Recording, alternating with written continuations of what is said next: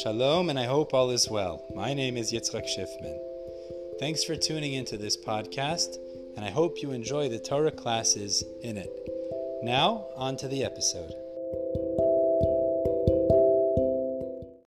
Shelishi in Parshas Toldos continues from the end of Sheni, where we were discussing Yitzchak's tremendous success in Gerar, living with Avimelech. And the Psukim finished off Sheni by saying he made 100-fold what he should have made normally based on the year.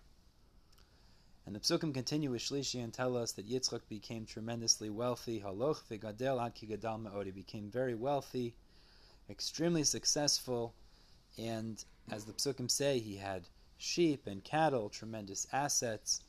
Vayekanu oisai plishtim. And the Psukim say the plishtim became very jealous of Yitzchak. And there were wells in this place of Gerar that Avraham's servants had dug in Avraham's lifetime, so they had been plugged up by the Plishtim. Now Rashi learns the reason that they filled them with dirt and clogged up those wells was because they had an excuse. They said that if we leave these wells available and there's water, so then Takala Heimlanu, as Rashi says, because of the Gaisos Haboas Aleinu, other armies will come, will attract other armies, marauders, people that we don't want around here, so we have a good reason to plug them up. However, based on the simple reading of the Psukim, it says, Vayekanu oisei plishtim, the Plishtim were jealous, and then the next verse says they had clogged up those wells, the Plishtim had blocked up those wells that Avram's servants had dug in his lifetime. And then the very next verse says, Avimelech says to Yitzchak, leave us because you become too wealthy for us. So even though they said that they had good reason to block them up, and thereby not necessarily negate the pact that they had made between Avraham and Avimelech, between their descendants, it would appear from the Psukim that this was just an excuse, because they were jealous, and that's why they blocked up these wells, because he had become extremely successful, and he wanted to somehow diminish that success by blocking up those wells that had been otherwise a source of water for Yitzchak and a source of honor. So anyways, Yitzchak takes the message, and he travels to the outskirts, which the Psukim call Nachal Gerar, a place, the valley of Gerar, not near the city, but distanced from it to some degree. And Yitzchak went ahead and dug wells that had been dug also in the days of Avram by Avram Avinu and his servants.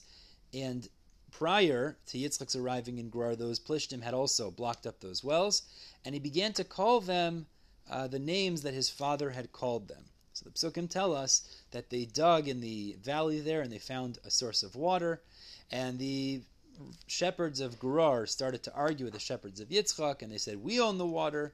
So they called the first one Asek. Asek is a language of quarrel, meaning that it's a reference to the fact that there was a argument over who's the owner of this well.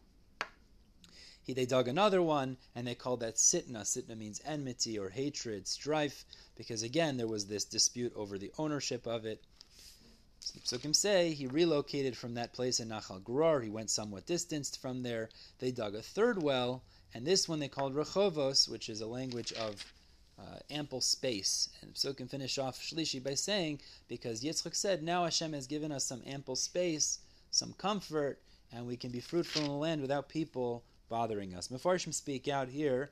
This is obviously not just the storyline that we need to know, the general story, but in addition, it was a prophetic vision of the Bayis Rishon, Bayis Sheni, and in the third Beis HaMikdash, the Ramban speaks out, in which there won't be enmity and strife.